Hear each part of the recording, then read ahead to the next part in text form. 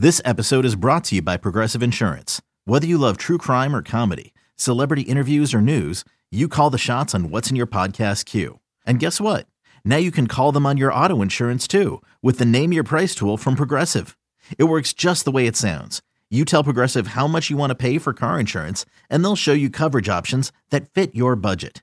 Get your quote today at Progressive.com to join the over 28 million drivers who trust Progressive. Progressive Casualty Insurance Company and Affiliates. Price and coverage match limited by state law. Christmas Day, I'm used to waking up watching basketball, but this Christmas we'll be playing football. So I mean, it's anytime I can play in front of people, and you know, you're one of the only games on TV. It's always gonna be fun. So I'm looking forward to it. I'm excited.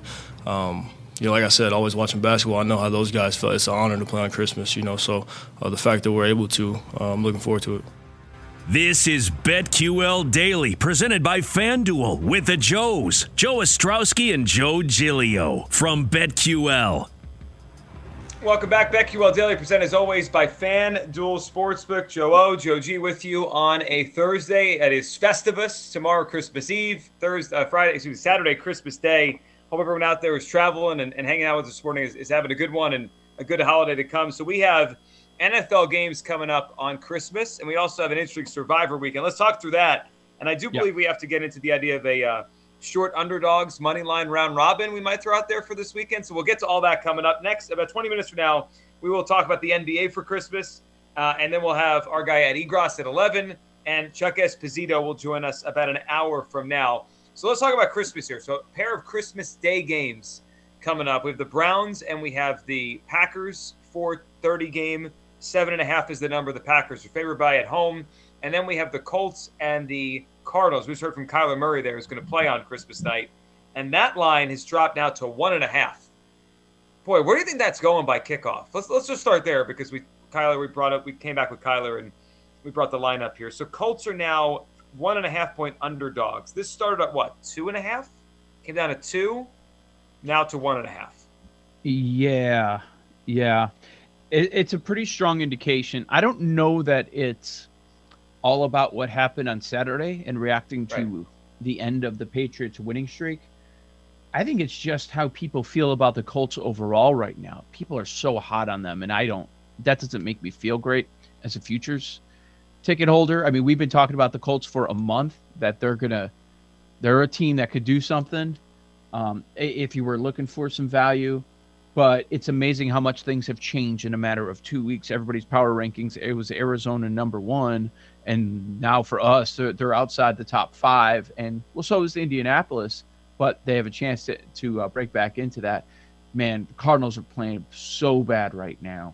This spot-wise seems like smash spot for Arizona. Off a terrible loss. One of the worst losses we saw all season. Second worst, according to the point spread last week against Detroit. Against the Colts, their biggest win of the year. Prime time, they take down Belichick off the bye. Just spot-wise, it's all Arizona. But the sense of what's happening with these two teams, the Colts are one of the hot teams right now, and the Cardinals are ice cold. And let's not forget about some of the players that they're missing too. And they did not look good last week without Hopkins on the field. So I see why we have had some movement here. Yeah, and the other idea that's interesting is the sense of urgency. And we keep bringing it up because we're at that point of the season.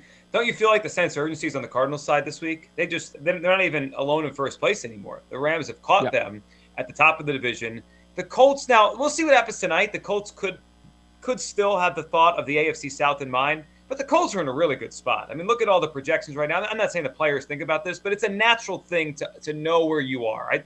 Like these teams know. They know. But they're like we addressed it before. I don't think it's a real chance, but I'm sure the carrot is dangling for them to still win the division. So I see motivation on both sides.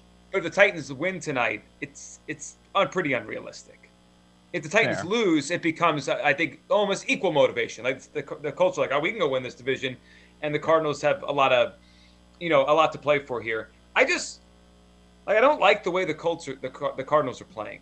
I don't, and the Colts are playing better. The question I keep having with the Colts is, can they keep playing their way, or will the game get muddied on them? Right? Like they have a way they win, and that is to run the football, to control the game that way. I always wonder with teams that are one-dimensional. Can they win if the game goes the other way? If this is a low-scoring game, the Colts can certainly win it. But if Kyler plays well, it's hard for me to imagine the Colts in the 30s with them. We'll tweet out our official circa picks because the information is going to change. These lines are going to change. We don't even know what our lines are yet.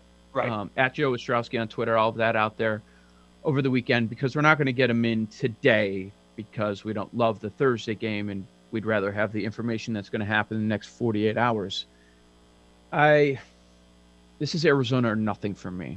We'll see what the number is. You're basically picking the winner here. I assume that contests are going to give you Arizona -1, -1, -1.5. That's where it's going to be. Teasers? Do we feel good about teasing the Colts to 7 or 7.5? Higher total. It's a high total. Arizona winning by 3 scores would not shock me. Game just gets away from them. What they're going to do, keep running the ball with Taylor, and then becomes a Wentz game. Yeah, I could see getting away from them. We had a lot of success Monday and Tuesday with teasers for each game. We hit both days on the show. I don't have the same conviction for this game on Saturday. Total's too high. Yeah, I don't like this one. All right, so I'm with you. I like Arizona in the game. I just think the game will be more of a high-scoring game this weekend. Browns at Packers. 7.5 is where we're at right now on FanDuel. Packers are favored. We still don't have clarity on what's going on with Baker Mayfield and the Browns. It's funny, there's this perception you have a bad week with COVID in the NFL, and then you get your players back. But there's no hard and fast rule on when players come back versus when they go on the list versus when we lose them. I have no idea what the Browns will look like Saturday. And they just played on Monday with Nick Mullins at quarterback. Are they closer to full strength? Are they, 70% of their players? I have no idea what's going on here. I could make a case for the Browns if they're at full strength, plus the 7.5. I think that might be the right side if they're close to full strength, if Baker's back, but I don't know right now. 2 good young coaches in this matchup. You got Stefanski going against LaFleur. This is one that I had circled for a long time, and part of the reason was looking at the Christmas Day schedule when I was live in Circa Survivor. It was they do a standalone week of the game tonight and the 2 games on Saturday. But just seeing this matchup early in the season, I thought this was going to be a premier matchup. I understand why they made this standalone Christmas Day afternoon. And then we're here and it's over a touchdown because the Browns have been so disappointing this season. Everyone's betting the Packers. They're going to keep betting the Packers. They lost last week, so I'm going to get my money back because I've won so much money betting the Packers every single week. So everybody's betting Green Bay sitting here at 7.5. I don't understand that. I would wait, but maybe that's me hoping it's going to be Baker or Keenum out on the field. So maybe this line will drop a little bit. Packers 5-0, last 5 as a home favorite, so they're covering at home too. Yeah. They're my number 1 team in the power ranks here. Here's what I do like. I do like I would tease the Packers down, probably as part of something else. It's not my favorite thing of the week, but if you're looking for something for Christmas, I think the Packers are going to win the game. It's a matter of do they cover the number. Browns are missing a lot of people on defense. A lot. The COVID list, just because it's a game later, they had the delay, doesn't mean it's all cleared up here. Right. I'm looking at it right now. It is still Greg Newsom's on there. Jadeveon Clowney. And yeah, you mentioned the quarterbacks there. Brent Delpit. Yeah, there are a lot of players.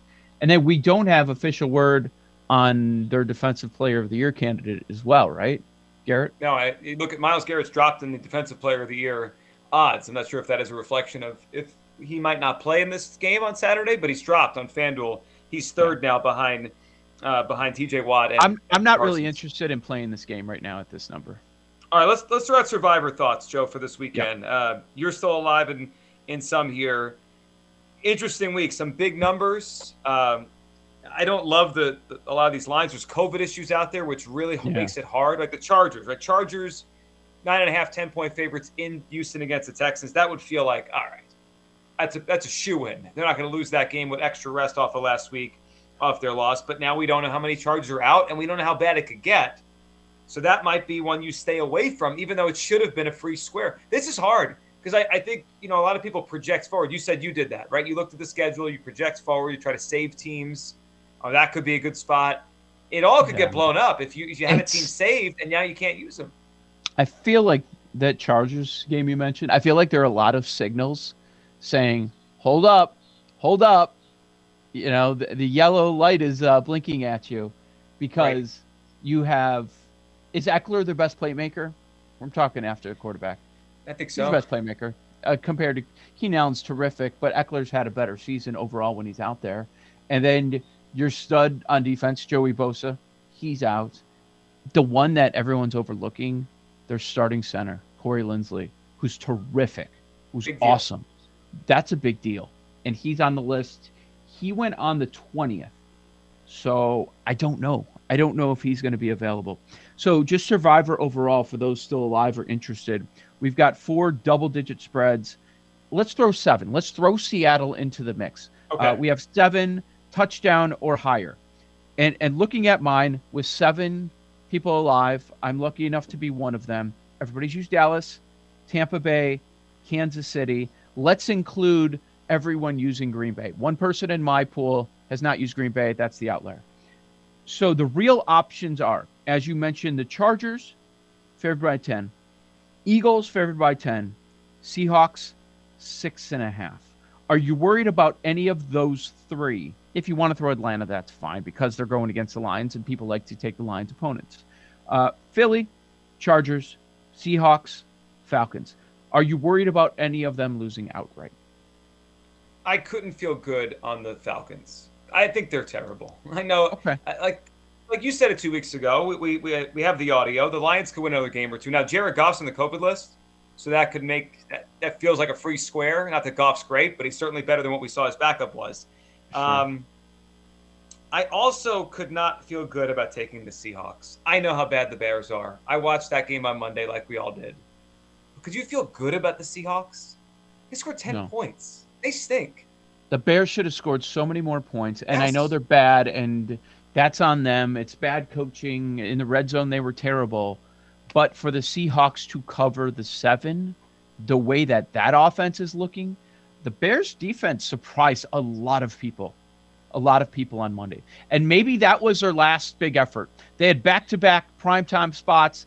Packers, they balled out in the first half. They put up 30 for the game, and their defense had a great performance when everybody, me included, was saying Justin Jefferson's going to have like 200 yards against this cornerback who's never played football at this level before, and the man balled out. So, yeah, I'd worried about Seattle losing that game too. It's right. Chargers or Eagles? Chargers or Eagles? What's the scenario for your Eagles to lose? So here I got two. If there's 2 little worries, but they could become big worries. First, we talked about Sirianni's out, so the coach could be out for the game. We'll see if that impacts him in a big way. But Joe, the other thing is they're now up to 3 offensive linemen on the COVID list. Now, 2 of the guys are backups, so it didn't resonate.